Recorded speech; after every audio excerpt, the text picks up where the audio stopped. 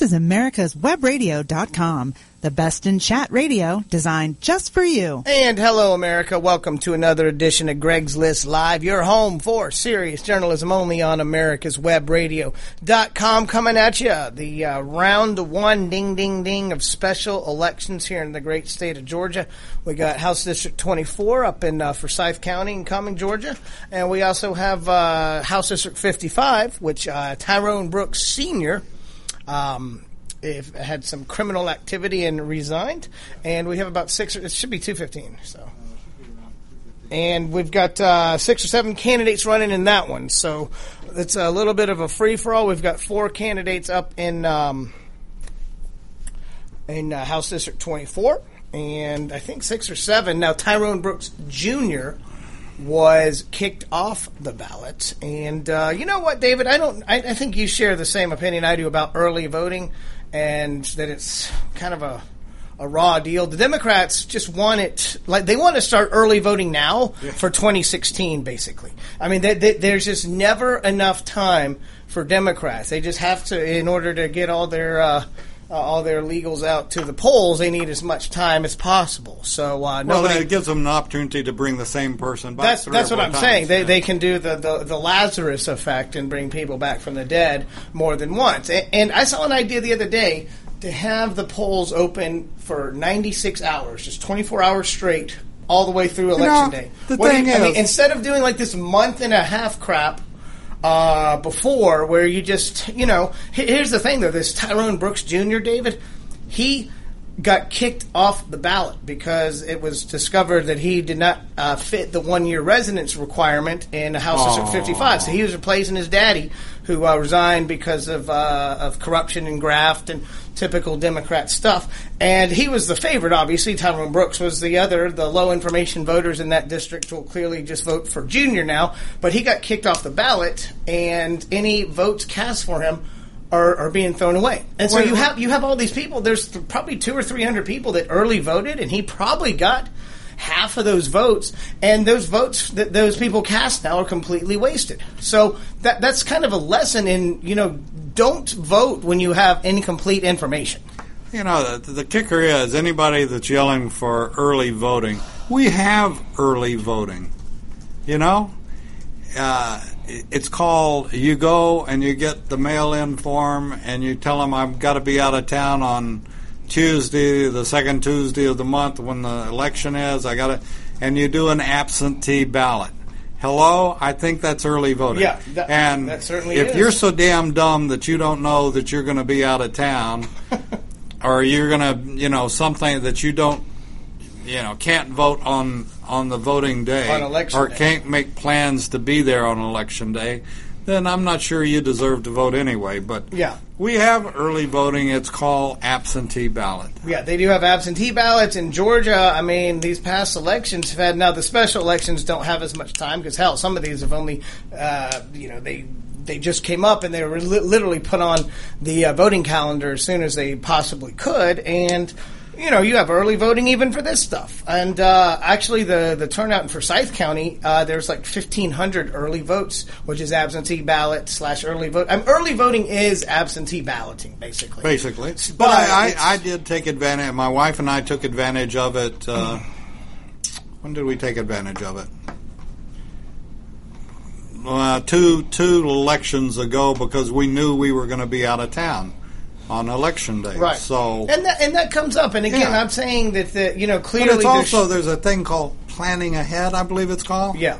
There is, and just the massive amount of early voting. But again, this is a lesson, though, that if you just want to early vote because you say, well, I just want to get it out of the way, but you have a bunch of candidates where there's some lingering questions, then you may want to hold that vote, because in theory, Tyrone Brooks Jr. disenfranchised these people by not being clear with them that he was potentially not going to be able to establish the 1-year residency. They could only go back. They were able to go back to July, so he was pretty damn close to what they were able to verify. And who knows how honest that was, because being in the mortgage business, I can assure you the seniors and juniors get mismatched all the time. But, the judge threw it out.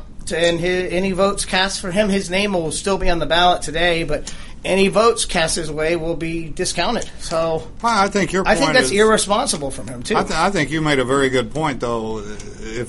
If something's going to come out of the closet or the snake's going to come out from under the bed, it may not happen until the day before of election. And, I think that's a very good point. Well, they have the October surprise all the time during the presidential races. This one, for these smaller special elections where it's House members and you maybe have 2,500 total votes cast in the whole election, you're just... that's one where, going to the polls on Election Day is going to take you 2 minutes. So, again, if you know you're going to be out of town, absentee ballot. But otherwise, I mean, what happens if somebody dug something up? You've already cast your vote. A couple years ago, Michael Rothenberg was running for judge in DeKalb County, and a lot of folks early voted for him. And then right before the election, he got to the runoff, and he was arrested by the FBI for federal corruption charges, and he stole like $100,000. So his opponent won in a landslide in that one. Another lesson. I'll throw one out to you that I don't think you've probably not old enough to have gone through this, but I can remember, and I remember it very proudly. As a matter of fact, would you believe that it was almost like going to the post office? I voted, and I can't remember what year it was, but there was several times that I went to vote. And you had to wait in line to vote? Can you imagine? And I loved it. I tell you why. It was very interesting. And this is one reason I like voting on Election Day. Mm-hmm. You sort of get a feel of how the turnout is. Yeah. I like kind of mingling with the come people to think of it, line. it hadn't been that long because I can remember standing in line even where I vote today. Right. And then a long time ago, we used to vote at the fire station, and I can remember waiting in line at the fire station, waiting to get in. So, to me, this may sound crazy to you, but it's a bit depressing to go, particularly on a national election, on a presidential election or whatever, and walk right in, and go in and vote. Right. That depresses me, as a matter of fact. That we have such low turnout. Yeah. That I always advocate for higher turnout and for people to go vote. But if you don't know who any of the candidates are, I would almost say it's better to not vote, unless you're just such a staunch Republican or staunch Democrat that you know at least what their founding principles or their politically agenda or their political agendas are supposed to be, then it's probably okay to vote party line. But in a race where you've got 6 Democrats and you don't know which one is which, probably don't vote. And I think that's true too, and many times on the issues that they haven't necessarily been explained as well as they should have been, and I've done this many times, realize that I didn't do my due diligence on an issue. Mm-hmm. And well, the ballot referendum questions, oftentimes they're written in confusing language. Remember T-Splosh a few years ago? It says, would you support economic activity and increased transportation options by voting yes on a 1% sales tax? And it sounds great. Everybody's paying in. We have economic development. All these jobs are created, and it was such flowery language. But like all problems will be solved, and it actually failed in 9 out of the 12 districts. And then a couple years later, the legislators go ahead and tack it on anyway. So they were emboldened somewhat, but they also realized that the campaigns are. It's easy to run a negative campaign when you're saying everybody's going to be paid more. You can call it a regressive tax. It depends whatever your income is. If you spend 90% of it, this is how much more you'll be paying per year. So they figured out that the campaign against it was actually pretty easy to run. So they learned a little bit of a lesson. Speaking of lessons, David, we are learning that. Republicans are not going to be satisfied with just having one or two choices. Yesterday, Jeb, you've got did you see his logo? It's JEB, Yeah, big exclamation mark. I think maybe I should start writing my name like that, just like Greg, just shouting everywhere. I think it's not a bad logo. I think it's funny looking, but again, if it creates the brand for him and people recognize it, like Obama's logo, it's a very good logo. I mean, you recognize it now as a sign of socialism, but at the time, it became such a omnipresent logo that it was very effective, actually. Now, Donald Trump, who I guess represents the Gordon Gekko wing of the party, announced today. Yeah. Now, he was still hung up on the birther issue last time.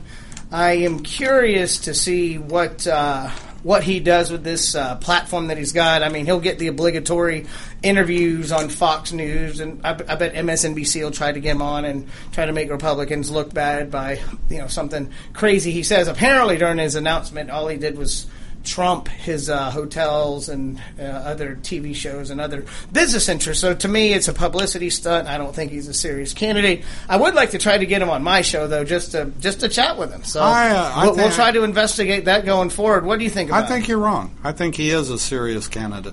And I want to steal a minute from you and just put some food for thought in your audience's mind. As long as it's from Fogo de Chao.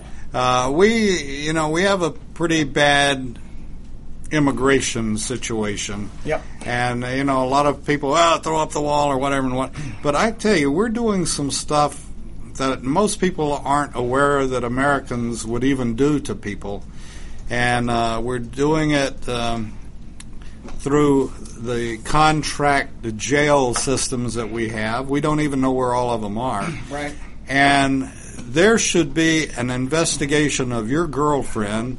Who's my girlfriend, Hillary? No, Wasserman, because she is. My girlfriends keep going down. Well, you've got a lot of them, I know. Yeah, and, I mean, next thing I'll be with Helen Thomas. But she has been in support, and there needs to be an investigation of the money that has come back to her from the organization. It's CCS, the organization that has the contract jail system that the United States uses to keep mothers and children held over that have come in, many of them legally, asking for asylum. Right. And and I encourage everybody, as soon as we get it posted, to listen to a very interesting immigration hour that we did today. And this will make you feel very shameful that our government would treat people like this. Well, I mean, all I got to do is look at how Obama's treated our veterans, so nothing surprising. And this is Obama treating them, by the way. We think that he's,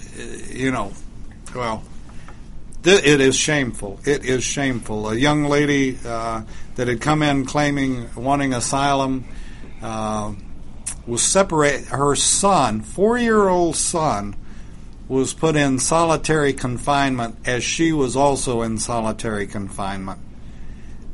A 4-year-old child in solitary confinement?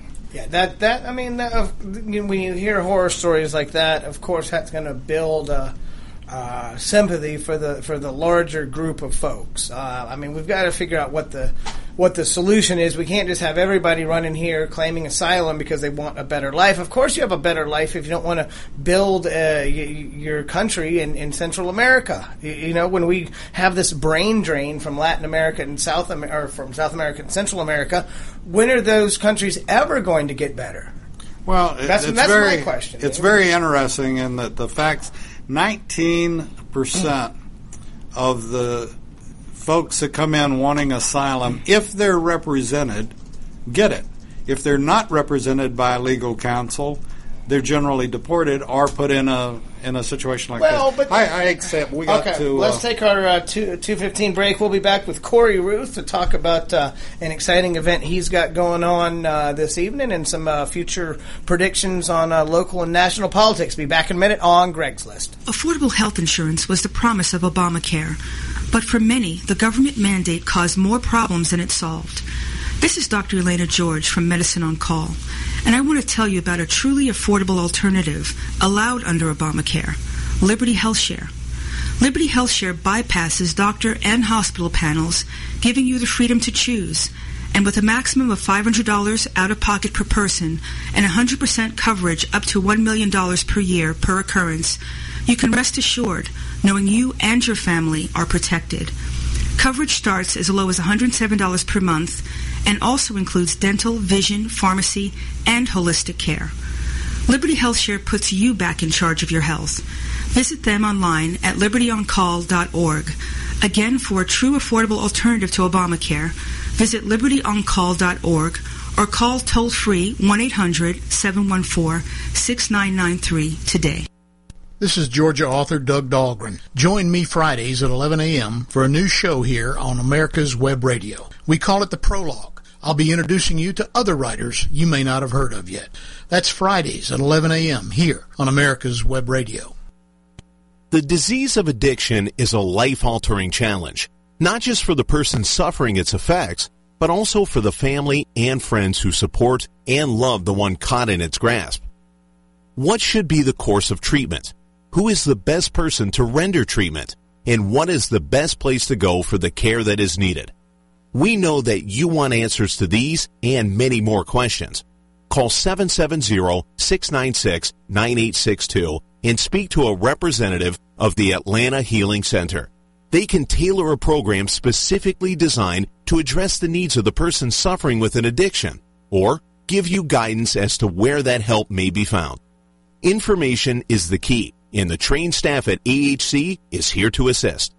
If you wish, you can also get more information on the website located at www.atlantahealingcenter.com.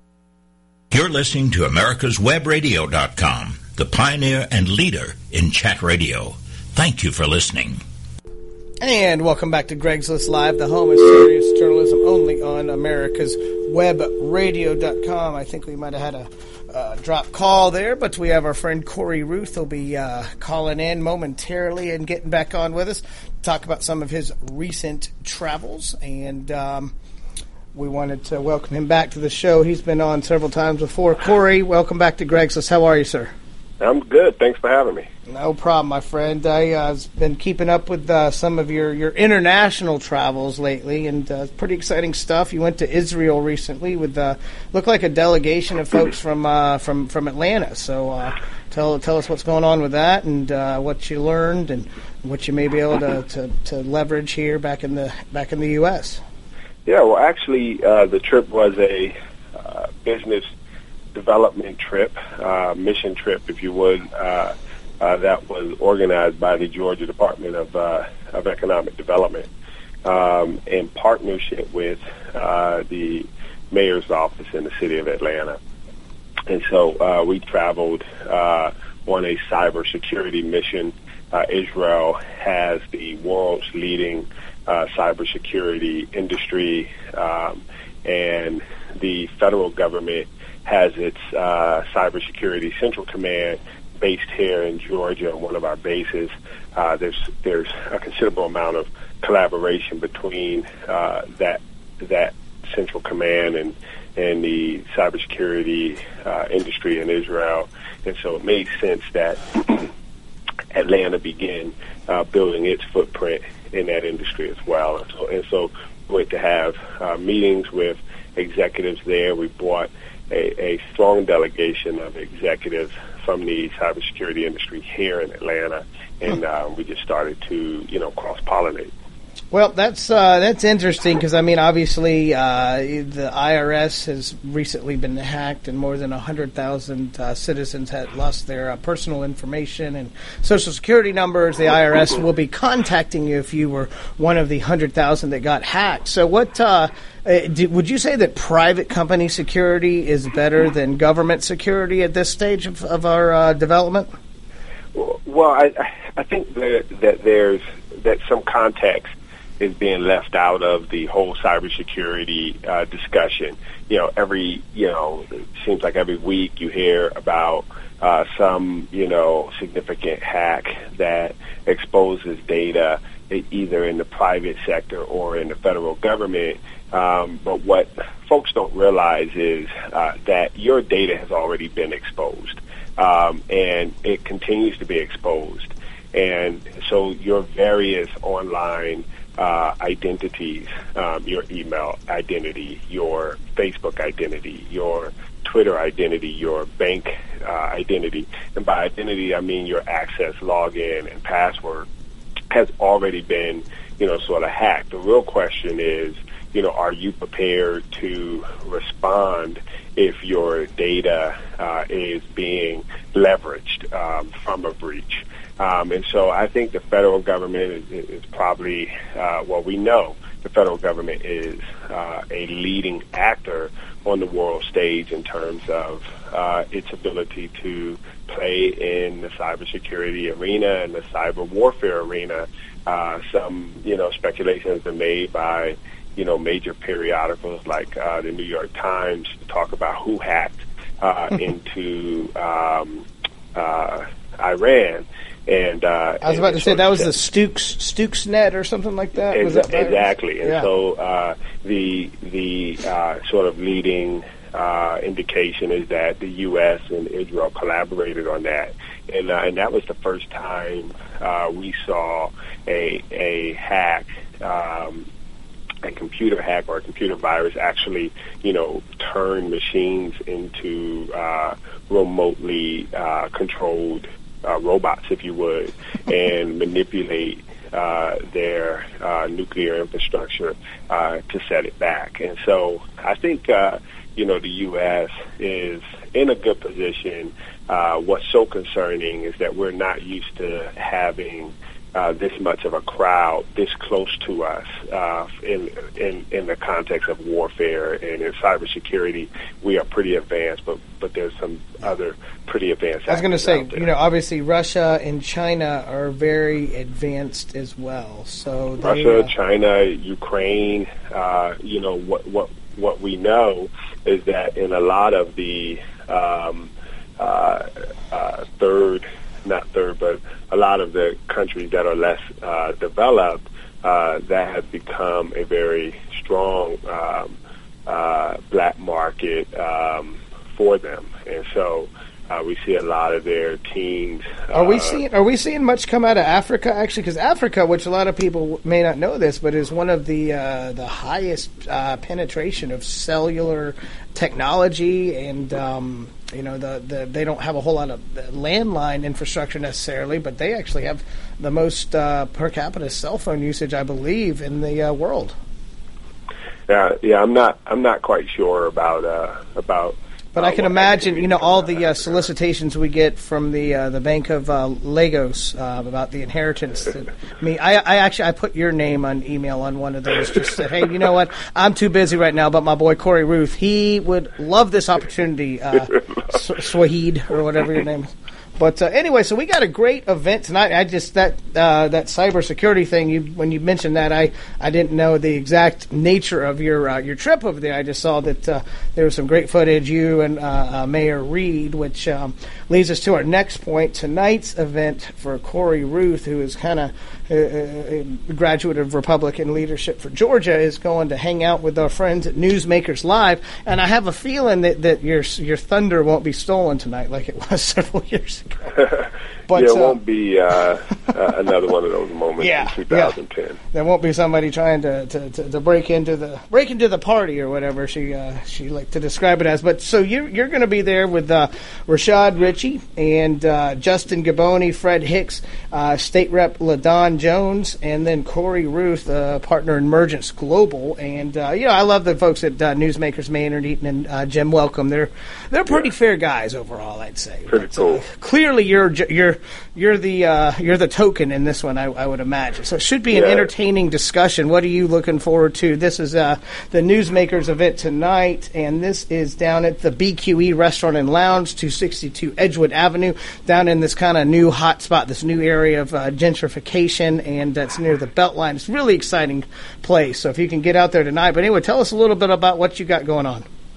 Well, at the event, they typically find a restaurant and or some form of lounge, and then they invite some elected officials, and they get out a lot of young professionals, and they ask questions, and so it's a pretty swanky event, pretty, a lot of energy in the room, a lot of good networking, political cocktails, which is a franchise that myself and my partner Sonia have put together, is almost like the bipartisan or Republican version of what they do in terms of gathering young black professionals and exposing them to newsmakers on the political side. Yep.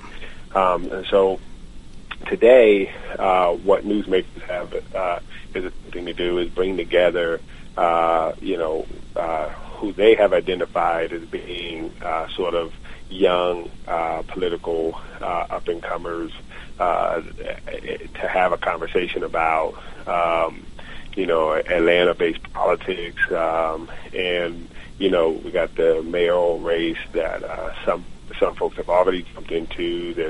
There's already some speculation about who else will jump into that, and so we'll be talking about that. We'll be talking also about Republicans and Democrats and the issues surrounding 2016, and so there's a lot to talk about tonight, and I'm glad they invited me.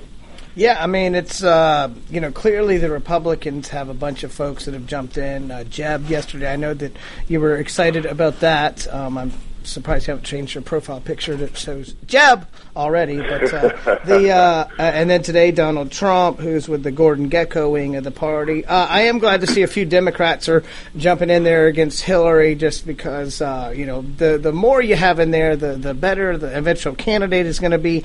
And having a Bernie Sanders and a Martin O'Malley on that side is certainly going to cause some consternation for Hillary Clinton, which obviously the Republican thing, it looks like it's going to be kind of a March Madness style NCAA brackets. I think that there's some candidates that are serious and not so serious. But anyway, we're running up towards the end of the segment already, man. I wanted to talk a little bit about that, but I'll have to get you back on afterwards or at another date because, given another week, we'll probably have 3 or 4 more candidates that have been announced. We still have Chris Christie anyway, out there. So we'll see you out there tonight.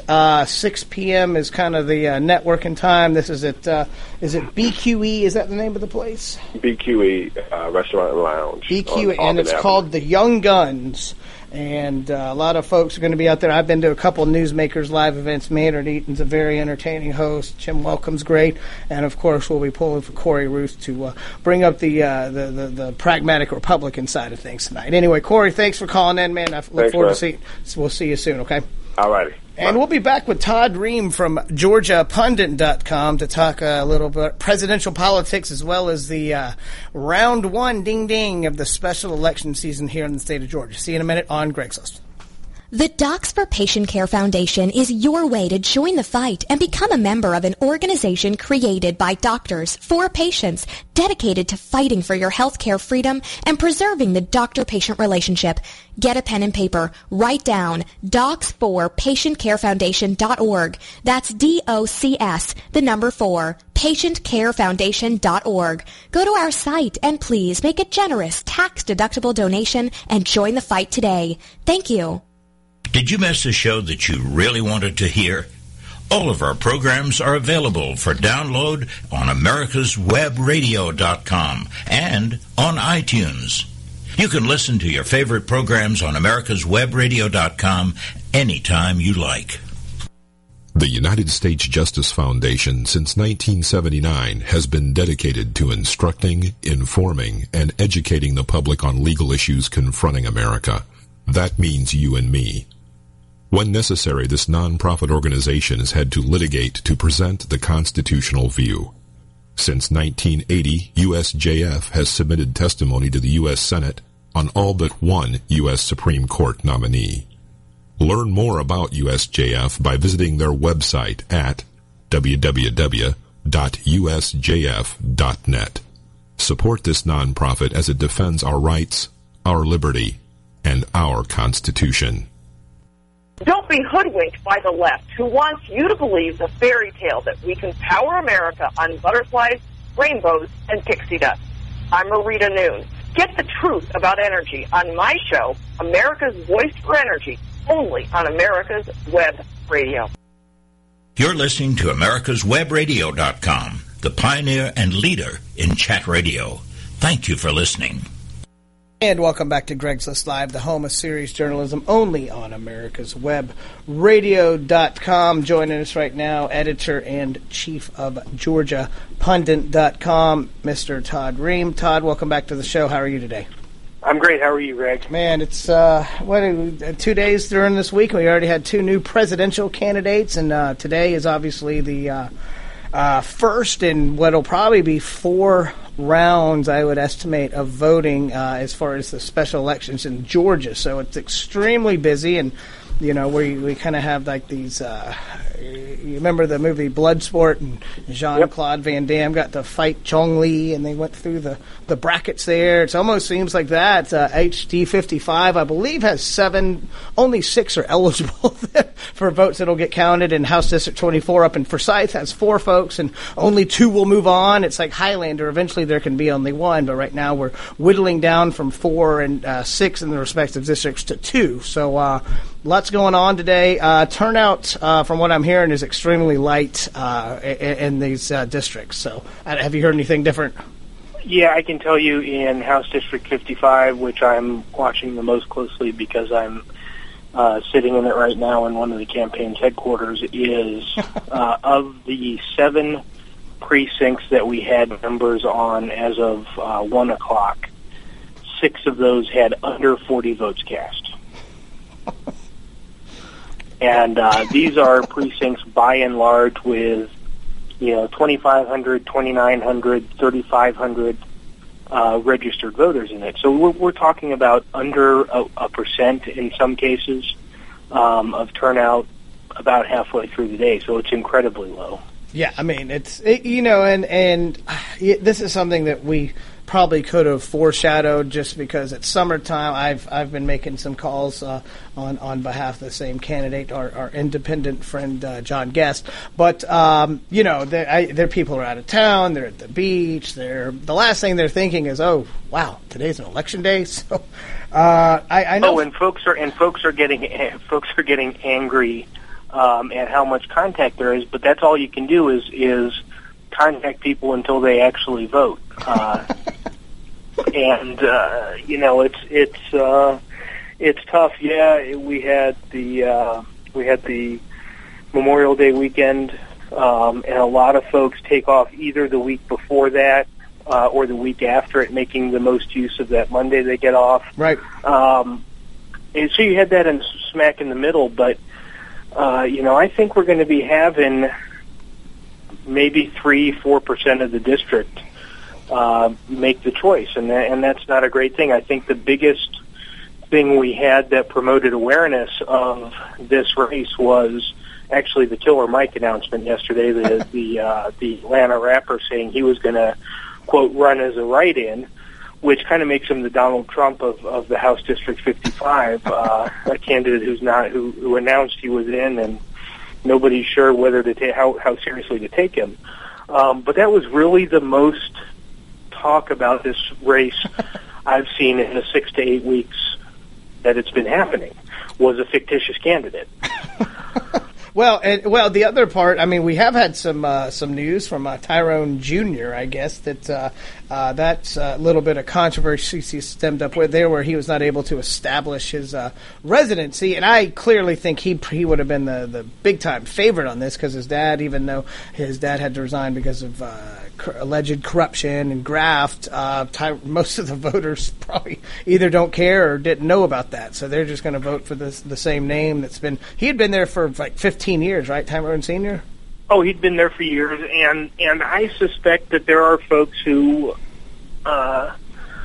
either think that what Tyrone, either he didn't do it, or he got railroaded, or he got some level of special attention in the negative sense, that he was targeted for this, whether he did it or not.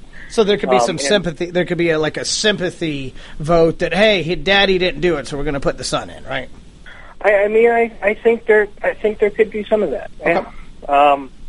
I heard a first-hand report of somebody who was at one of the precincts this morning. Some folks came in that were told, because the signs that Brooks Jr. was not on the ballot, they were told verbally that there wasn't time to take him off the ballot, but if you vote for Tyrone Brooks Jr., your vote won't cast. And there were some folks who were upset because that's who they came to vote for. Is this a lesson about early voting, though?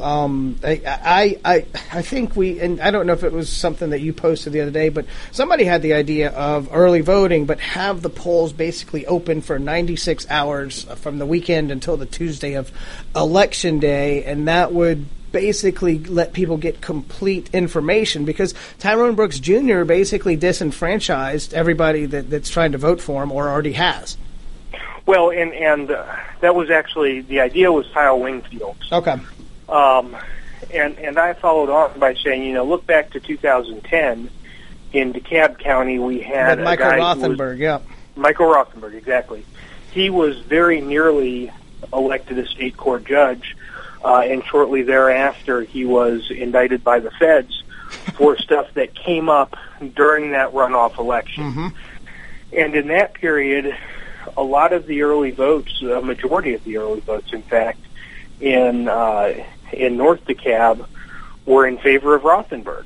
And once that scandal really hit and took hold, that pattern reversed. You could see the lead flip-flop from early voting to day of the election. And I suspect that when that guy was indicted, a lot of folks who had voted for him early, prior to that information coming out, were probably embarrassed by that fact.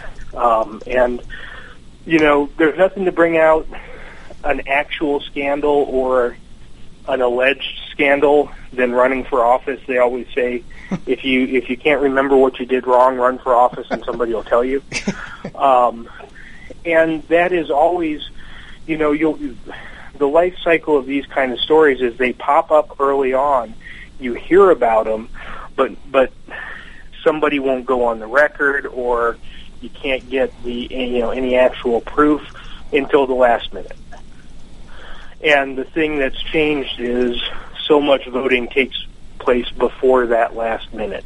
Yeah. Before whatever it takes to get I was about to say, actual information in out. the presidential races, they always call it the October surprise, and that's something that you bring up at the last second. But that usually has a bit of like a month news cycle. In a race like this that only had a month from announcement to election day, there wasn't time for anything surprising to necessarily come out. You had to be kind of armed and ready to go from the get-go. So. Well, but I can tell you from, if you remember Chip Rogers, some information came out about him and the line offering gambling advice, essentially, a paid phone line. We had heard about that several years before. The first time he ran for Senate, and it probably took 4 or 6 years for that to actually come out. And that's part of the reason I always wait until Election Day. I've got I've got some superstitions, and I've got a nice little ritual about getting my coffee and walking over to vote. But it's also that if anything earth-shattering is going to happen, it's going to happen in the last week of the campaign. Yeah, and I mean, I like the tradition of Election Day. I mean, any early voting, whether you physically go to the poll or do an absentee ballot, it is absentee ballot voting. I do think we need to have it. The Democrats have turned it they've turned voting, which you have 12 hours on Election Day, and you can get an absentee ballot, but they've turned it into like a campaign issue where they're saying Republicans don't want to have 6 months of early voting. And, we're sitting there having to defend the fact that we only want to have 2 months of early voting or whatever the new numbers are. It seems to keep on getting exacerbated. This past time we saw them get mad that some people wanted Sunday voting to be accessible to everybody in DeKalb County, not just the, certain areas. So it's turned into a wedge issue. The fact that people, don't want to respect the tradition of Election Day. So I just, to me, it's frustrating. I thought if Kyle Wingfield, the AJC reporter, if he was the one that came up with that idea, I just saw a lot of commentary on that. I thought that was a great idea because that and we could still have the absentee ballot where you can request one via mail, but this cost and the potential for fraud when you go on for 6 weeks of early voting, I think is something that could be addressed in a more effective way. Well,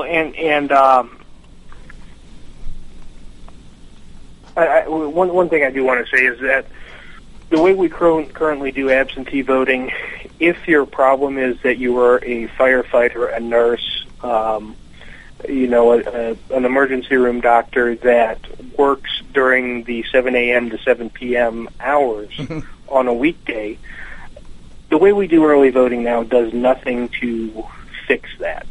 It's still held during those same daytime hours, and if you are if you're on a shift that you simply can't get out during the daytime on a weekday, it doesn't fix that problem. Gotcha. And so that's something I like about the 96-hour Wingfield primary or Wingfield voting scheme is that, if you're a Waffle House cook and you only have the late night hours that you can go out and do stuff, well, you can still do it. If you're a nurse and you simply can't be away from your work during those hours, that's a good way to fix it is not just the number of days, but the time of day, I think, is important. Yeah. But to the thing you said about the Democrats, what's interesting to me is that in this election, you had far more early voting action among Republican voters, really. You had 1,500 up in the 24th district, yep, and you had about 400 in the 55th, which is Democrat-dominated. So right. Whoever says Republicans don't want it, it's not necessarily that the voters don't want it, because it seems to me it is primarily the Republicans right now taking more advantage of it. Yeah, I mean, I think especially because in the summer, again, we do this little thing called planning ahead. And guess what? I'm on vacation from the 13th to the 20th. I won't be there, so I'm going to go ahead. And I mean, for Scythe, having that high of a turnout in early voting, I think is, it shows that there is a lot of interest in that race. There's 4 folks in there. It's going to be interesting to see the ballots tonight down in to compare and see. They're both House districts, and in theory should have similar overall population. So to see if one of them has much higher turnout, it might be a little bit of a lesson to say, all right, there were 4 pretty engrossed Republicans up in the 24th, while you had some candidates that really just paid the $400 to put their name on the ballot down in the 55th. But Todd, can you hold on for a second? Dave, do you want to take our break here, and then let's take the break here, and then I want to talk some presidential politics when we get back. So we'll be back with Todd Ream from GeorgiaPundit.com in a couple minutes on Greg's List. Affordable health insurance was the promise of Obamacare, but for many, the government mandate caused more problems than it solved. This is Dr. Elena George from Medicine on Call, and I want to tell you about a truly affordable alternative allowed under Obamacare, Liberty HealthShare. Liberty HealthShare bypasses doctor and hospital panels, giving you the freedom to choose. And with a maximum of $500 out-of-pocket per person and 100% coverage up to $1 million per year per occurrence, you can rest assured knowing you and your family are protected. Coverage starts as low as $107 per month and also includes dental, vision, pharmacy, and holistic care. Liberty HealthShare puts you back in charge of your health. Visit them online at libertyoncall.org. Again, for a true affordable alternative to Obamacare, visit libertyoncall.org or call toll-free 1-800-714-6993 today. Don't be hoodwinked by the left, who wants you to believe the fairy tale that we can power America on butterflies, rainbows, and pixie dust. I'm Marita Noon. Get the truth about energy on my show, America's Voice for Energy, only on America's Web Radio. Perhaps you are struggling to cope with the disease of addiction. If not, you probably know a family member or friend that needs help in battling the cravings and the personal and professional damage done by the effects of drugs or alcohol. Get a pen and paper and be ready to write down the following. These are the issues that the trained staff at the Atlanta Healing Center address and treat every day. Their doctors and counselors with over 40 years of practice in the field of addiction can treat the suffering individual in a thoughtful, compassionate, and experienced manner and guide him or her along the path to recovery. So call 770-696-9862 and speak to a knowledgeable staff member about how you or your loved one can be helped to enjoy a better and healthier life. More information is also available on the website at www.atlantahealingcenter.com.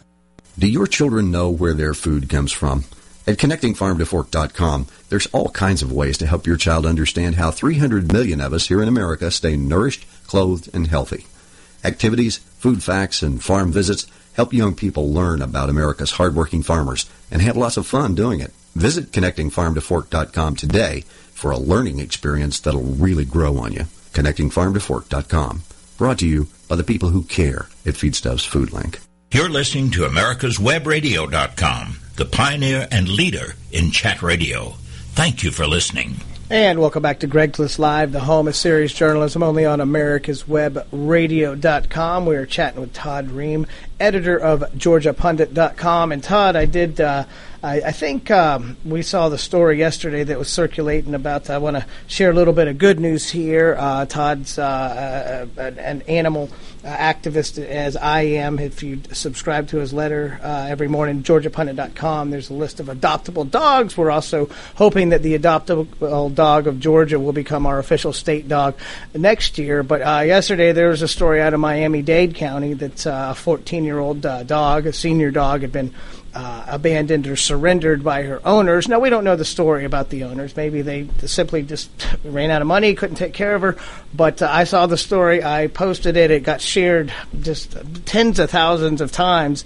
And I followed up this morning, and I called the animal control shelter down there. I was on hold for about 20 minutes, but finally got through, gave them the reference number, and 2 rescue groups have pitched in together, and they're going to be getting Desi, the dog's name, out of the shelter within 48 hours. So I thought that was a great story, and I always like having the follow-up and the happy endings to some of these stories, because we work so hard to promote these adoptable dogs, but sometimes it's good to share what happens to them, right?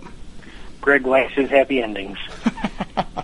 I think we should. I think we should hashtag that, right? I always try to think to not necessarily think the worst of the owners. They truly may not have had any choice. They truly may have done everything they could have. They may not know that most dogs that enter shelters end up being put to sleep at the shelter, at least at the public shelters. I didn't know that for a long time. And so, a lot of folks are quick to point fault at what I prefer is talking about the great thing that somebody got an experienced dog to take home without having to the expense of training them. Yeah, I mean, they have a dog that's clearly human friendly, and just you don't know how long dogs have. I guess the 14 is what's certainly an elderly dog. In human years, I think that's 98 or so, 14 times 7. Yep. So that's certainly an old dog. I know I have 2 dogs that are certainly up on the age bracket. One I think is about 12. You never know. I adopted both of mine, so I don't know exactly how old they are, but I think one of them's pretty damn close to 14. The other's probably 11 or 12, so they are certainly older dogs, but I was glad that we got to see a great ending to that individual story anyway. And, if you guys hear stuff like that, send it on to Greg's List, and I'll try to get the good news out there. Let's switch to a very interesting topic. Another week, 2 more candidates have officially announced. One that we knew was going to announce, Jeb Bush, former governor of Florida, announced yesterday officially, and Donald Trump, I don't know if we should call him a perennial candidate, but a perennial publicity stunter, if you will, announced. He is a perennial media self-promoter. Yeah, I heard his announcement today. I didn't listen to it, but I was kind of watching some of the news, and he basically did announce from one of his hotels and talked about the new vacation packages you could buy at Trump Plaza or something like that. So, and my question is if the polling numbers hold up, it appears that he's going to be in the top 10. That if he takes the procedural steps necessary in terms, and he just took one today, which was declaring. But I think he has to have paid staff in at least 2 states. And there's a couple of other relatively small hurdles to jump over. He will earn himself, most likely, if he's in the top 10, candidates a slot on the August 6th Fox News debate. And, you know, if he comes out wearing a suit plastered with his hotel's name, he will end up getting a lot of, maybe hundreds of thousands, maybe millions of dollars worth of free advertising. Yeah. For a relatively low entry fee. And, you know, one of the things the guy does do incredibly well is promoting himself. Yep. So we'll see if he's actually using this as an advertising medium or as a political medium. Yeah, we'll see if he comes out dressed like a NASCAR. Then we'll know for sure. Maybe a little hat that like a Shriner hat that says Trump Towers. But I'm leery of too many people jumping in this race, and all of them getting a little bit of fame. I mean, Donald Trump has earned his own fame. He's had several successful shows on NBC. He's been a very successful real estate investor. So he's a known quantity. I don't see him as a serious presidential candidate. But again, you know, you've got him and Carly Fiorina, two folks that don't have any elected official experience, but I think both of them have some traction. I really think Carly is doing quite well on the stump, kind of stalking Hillary, if you will. But let's talk about a couple of the serious ones. Let's talk about Marco Rubio, Jeb Bush, Scott Walker, and I think you have to throw in Rand Paul and Ted Cruz, and you can almost count them as 50% of one person. So there's 5 folks there that are serious, and Ted Cruz and Rand Paul are kind of. I think they should just do like an old-fashioned duel and then one walk away, right? Well, I think that I can't remember the last time we've had such a wide field of candidates who make somebody enthusiastic about them. We haven't had as many. When you speak of the first tier of candidates, there's probably 5 to 7 of them that would be considered solid candidates with an actual chance in hell of with an actual chance of winning the Republican primary. And so I can't remember the last time we've seen that, it represents an extraordinary breadth of ideological spectrum, from the libertarian right to the Christian conservative right to the middle of the right. And it also, we've got more diversity in our field today than the Democrats have had in recent history. And so it speaks well of the Republican Party that there are so many significant candidates, substantial individuals who are willing to take the chance of running for the office. Well, I'm sure you enjoyed the New York Times publicity on the Marco Rubio crime spree, where they revealed that his wife, over 20 years, has gotten 13 tickets, and he's garnered 4 traffic tickets. And to me, it's funny that they would pretend like they had this huge expose, but it's also revealing that both of these folks were in political or power positions of influence, if you will, and clearly they weren't using it to get out of speeding tickets, which, you fear that a lot of public officials do things like that. And with the Rubios, clearly they were not trying to get out of their crime spree, and were happy that, or not happy, but I think they hired a lawyer to get out of some of the tickets. But anyway, they paid them, and it's news. And to me, that goes to your point, where if you ever want to find out if you've done anything bad, run for office. If this is what the New York Times has been able to dig up on the Rubios, and I think that they're in pretty good shape as far as that goes. So, well, if you'll recall, Stan Jester in DeKalb County, member of our DeKalb Board of Commissioners, went back and forth with the powers that be in the DeKalb School Board about whether he was required to submit to fingerprint and background, and they've run them all, and you can't find anything. He doesn't even have those speeding tickets. But I don't know if you've ever been to Miami, or specifically if you've ever driven in Miami. I was just talking to somebody about this earlier today. Miami is home to the most homicidal, psychotic drivers you have ever seen in your life. People warned me about it when I was heading down to Miami, about the drivers, and I still wasn't prepared. You come up to a stoplight, and before your light turns green, they're honking at you to get out of the way. It is, and so with the Rubios, it's my understanding that they've lived in Miami most of this period. If the worst thing they have done in Miami traffic is a little bit of speeding, I don't know where you can get up to speed in Miami from what I've seen in the traffic. But B, if they haven't outright bludgeoned somebody at the side of the road in Miami traffic, they are absolute saints.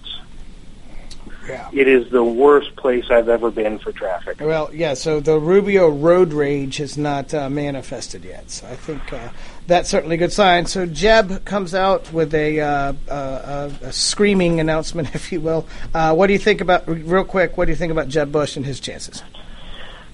Well, two things. Somebody on Facebook I know said that, when's the last time Republicans have won a national election without a Bush on the ticket? And so that would have been Nixon, I think. Because Ford, when he didn't win, he won. Ford didn't win. Took over after resigning. So it would have been Nixon. Yep. And so there is something to be said for. I don't know that it's necessarily being from the family. Maybe it's having a better hold on Texas. I don't know what it is, but there's something to be said for some success. And what it reminds me of more than anything else is 2014's Georgia Republican primary. In many ways, Jeb Bush is in the position that David Perdue was early on in the race. The main thing people knew about him was he was related to somebody they had strong feelings about, whether good or bad. And there was not, initially, it didn't appear at least, any grassroots support for David Perdue. And Jack Kingston continuously dominated among the grassroots Republicans, whereas Jeb Bush is dominating in getting the grassroots Republicans saying they're not interested in him. But those folks, people who are paying enough attention to politics that they have formed an opinion in June of 2015, are not normal. They are outliers. Yep. They are people who spend way more time paying attention to politics and to Fox News or to MSNBC, whatever their flavor is, and not enough time in the real world. And so the lesson, one of the lessons to me from 2014 was that, boy, advertising on television sure does work, and having a whole lot of money sure does help. And that's one area in which Bush is proven. He is going to be able to raise the money to compete at the national level, and he's going to have the ability to do the advertising. And so it's basically, I'm not willing to count anybody out.